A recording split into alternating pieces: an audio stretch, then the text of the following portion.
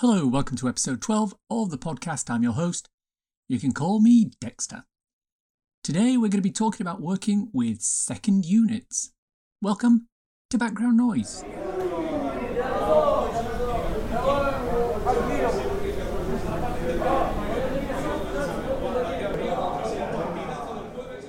Let's start with a little story, shall we? I worked on a comedy show with a well-known improvisational comic. You know, the sort of one who makes shows about interacting with members of the public in character and just going with whatever comes up. Anyway, we were filming in an old music hall in southeast London, a seedy sort of place that had seen better days, but which was still used on a Friday and Saturday night to host acts for the local working men's population. The place had been made up to look like a casino, and our lead character, let's call him Kevin, was playing a number of different characters, including a woman. Each one involved him dressing as the character and putting on a different voice or persona. So far, so good. Now, under normal circumstances, he'd do this, he'd have some sort of outline sketch for what he wanted to get from the skit, and he'd just run with it. He was very good at making things up on the fly, being funny, improvising, and producing entertaining and watchable TV, if that's the sort of thing you're into.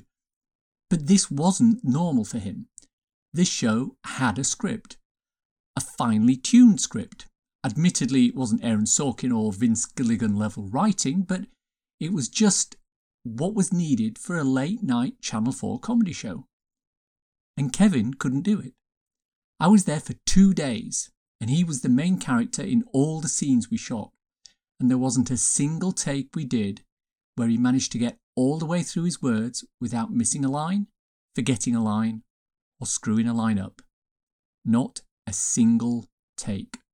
It got so bad, in fact, that the other actors in the scene, including some who have some fairly impressive credits behind them, were shaking their head and rolling their eyes at the fact we were going to go for take after take after take. Now, don't get me wrong, I've spoken before on here about delivering lines to camera and how it's easy enough to blank on what you're supposed to say. I don't blame anyone for forgetting their lines. But in this case, it was obvious his method of working involved improvisation, and when the circumstances called for sticking to a rigid script, he was way out of his depth. Anyway, on to our main topic of conversation today, second unit. What is a second unit? Well, that's both very easy to explain and very difficult to explain. At its most basic, second unit is a small additional film crew which is used to film bits and pieces that don't usually involve the major cast members, or indeed any cast members. If we imagine, for example, those scenes in American movies where the main actor gets into a car and then you see 3 or 4 shots of the car driving past camera, over a bridge into Manhattan, over a state line to a different state, or being filmed from a helicopter, for example, before it arrives at its destination and the star steps out. Well, the shots at the beginning and the end are filmed with the first unit, i.e. the director and the main actors. But all those shots in the middle are generally filmed with second unit. Although shots in programmes like Game of Thrones, where random members of the King's Guard hack away at unnamed villagers tearing them to pieces, or the White Walkers set their hordes of zombies against the men of the Night's Watch. Or that scene in the new Bond movie where James Bond takes his motorcycle up a sloping piece of wall and lands it outside a church in the middle of a wedding before heading away through narrow city streets. All of those will be second unit shots. The second unit will have its own director, its own crew, and its own quote-unquote actors. These actors are generally stuntmen or background actors, and what they do is not necessarily critical to the show, but they do have to do it in a way that makes it feel like it's part of the same film that the main director is putting together. Now, the beauty of working on a second unit as background is that it is usually all about you as the background artist. There's no stars to worry about or look after, no divas on set to mollycoddle, just a dedicated professional group of technicians working together to produce a single shot, or 2, or 3, or 10. So, if you get called to do second unit, you can be pretty sure you'll be potentially the main actor, or one of the main actors on the shoot. Everyone will know your name, you'll be treated with a little more respect than if you were just on the main unit. What's more, there's a pretty good chance you're going to be seen. Or maybe not. I once spent an afternoon being a stand-in for Newt Scamander himself, Eddie Redmayne. But this wasn't in his Newt Scamander role. This was when he was playing Stephen Hawking in the Oscar-winning performance he gave in The Theory of Everything. And I was him driving in a Mini, Actually, to be fair, I was him riding in a Mini, being driven by a stunt woman in the rain along a bypass down near the Bluebell Railway in Hampshire. The shot is in the final film. The camera crew was up on a bridge over the bypass, but you don't see me and you don't hear me. In fact, that was one of the days when there wasn't really a reason for me to be there, but I turned up, did what was told of me, and took the money. Second unit is full of bits like that. You might be doing something like crowd replication, which means sitting or standing in a small area, having some footage shot, and then moving to another area, mixing yourself up and doing the same thing again and again and again. And after you've done this, some wizard in the FX department knits all the bits together, and voila, 100 people can look like 2,000. Oh, remind me to tell you about my crowd replication scene at the Valley, Charlton Athletics football ground. Yeah, we'll do that in another episode. You might be doing something small and almost meaningless.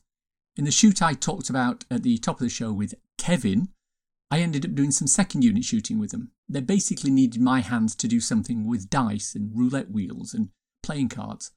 I told you it was a casino we were supposed to be in, right? Or, and this is the pièce de résistance, the gold medal, the holy grail of second unit work, you might get your own actual scene. It happened to me on a very large Hollywood movie about the war, directed by perhaps the best known and most successful director in Hollywood. No, the one you first thought of, not the other one. The scene would be me, in the shot, centre screen, in close-up, doing some emoting to the camera. There would be background artists in the shot, but it would be all about me. The famous Hollywood director was in the main unit shooting scenes with the leading actors, but this shot needed doing. So the second unit was brought in to perform the act.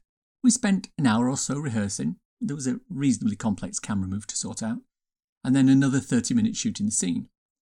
The following day, I saw the second unit director of photography. He told me, famous Hollywood director has seen the shot, and it's in the final movie. And it was. Sure, they edited it down for time, but it's there, and I'm 15 foot tall on the screen at my local multiplex when it appears. Nothing like it. So, second unit do pick-up shots like the one I was referring to just now with famous Hollywood director. They do close-up shots with hand doubles like the one I was referring to with the dice, roulette and blackjack. And they do stunt shots like the big Game of Thrones battle scenes. And the one thing all these shots have in common is that they're all pretty much directed by a second unit director. But that's not always the case. One of the most fun shoots I've had was working with director Louis Leterrier. He directed Clash of the Titans, the Sam Worthington remake, and I was called in to do some second unit work where stunts were involved in kidnapping someone standing in for the main actress. The problem was that Louis wanted to direct these scenes himself, which was fine, except he was also directing the main unit at Shepperton. So every day we'd get to the studio at Long Cross by about 7 a.m, get into costume and makeup, and sit and wait in the sun until the main unit in Shepperton had finished doing their shots. They usually finished a little after lunchtime, so at about 2:30 Louis would roll up and we'd start our day's filming, finishing at around 10 p.m. Then it's home and back to do the same the following day. Yes, it was exhausting, but if you remember back to the episode where I discussed what background could earn, a long day like this ended up being very lucrative. And I did 3 weeks of it.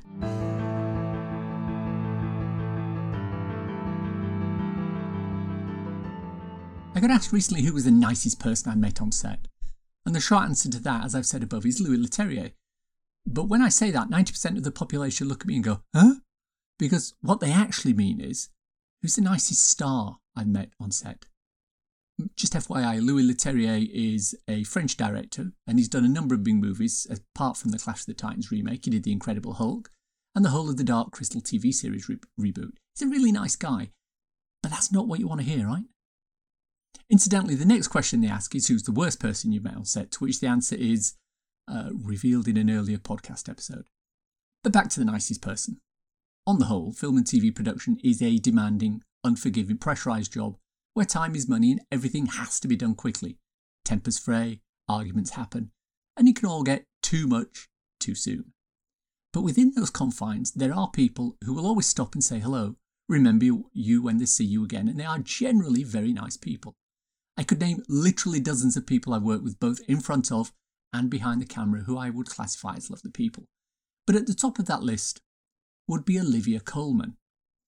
Just about everybody you chat to in the industry has an Olivia Colman story, and they're pretty much 100% lovely stories. And here's one of mine. Olivia starred as Her Majesty the Queen on 2 seasons of Netflix's TV show The Crown. She was what's called number 1 on the call sheet, which means she's the most important actor, she has the most lines, the most scenes, and is generally thought of as the star of the programme. She gets picked up at home in a car every day, looked after like royalty on set, literally, and there is tremendous pressure on her to perform in any scene she's in. I was due to work on an unrelated scene shooting at a country house out near Oxford, I think, meeting some Japanese dignitaries as I was a member of the press. We got to unit base into costume, had breakfast, and then on the minibus to head out to set.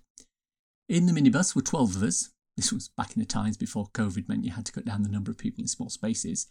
And we arrived at the front door of the house and were asked to follow a production assistant into the house to find our holding area where we would wait to be called.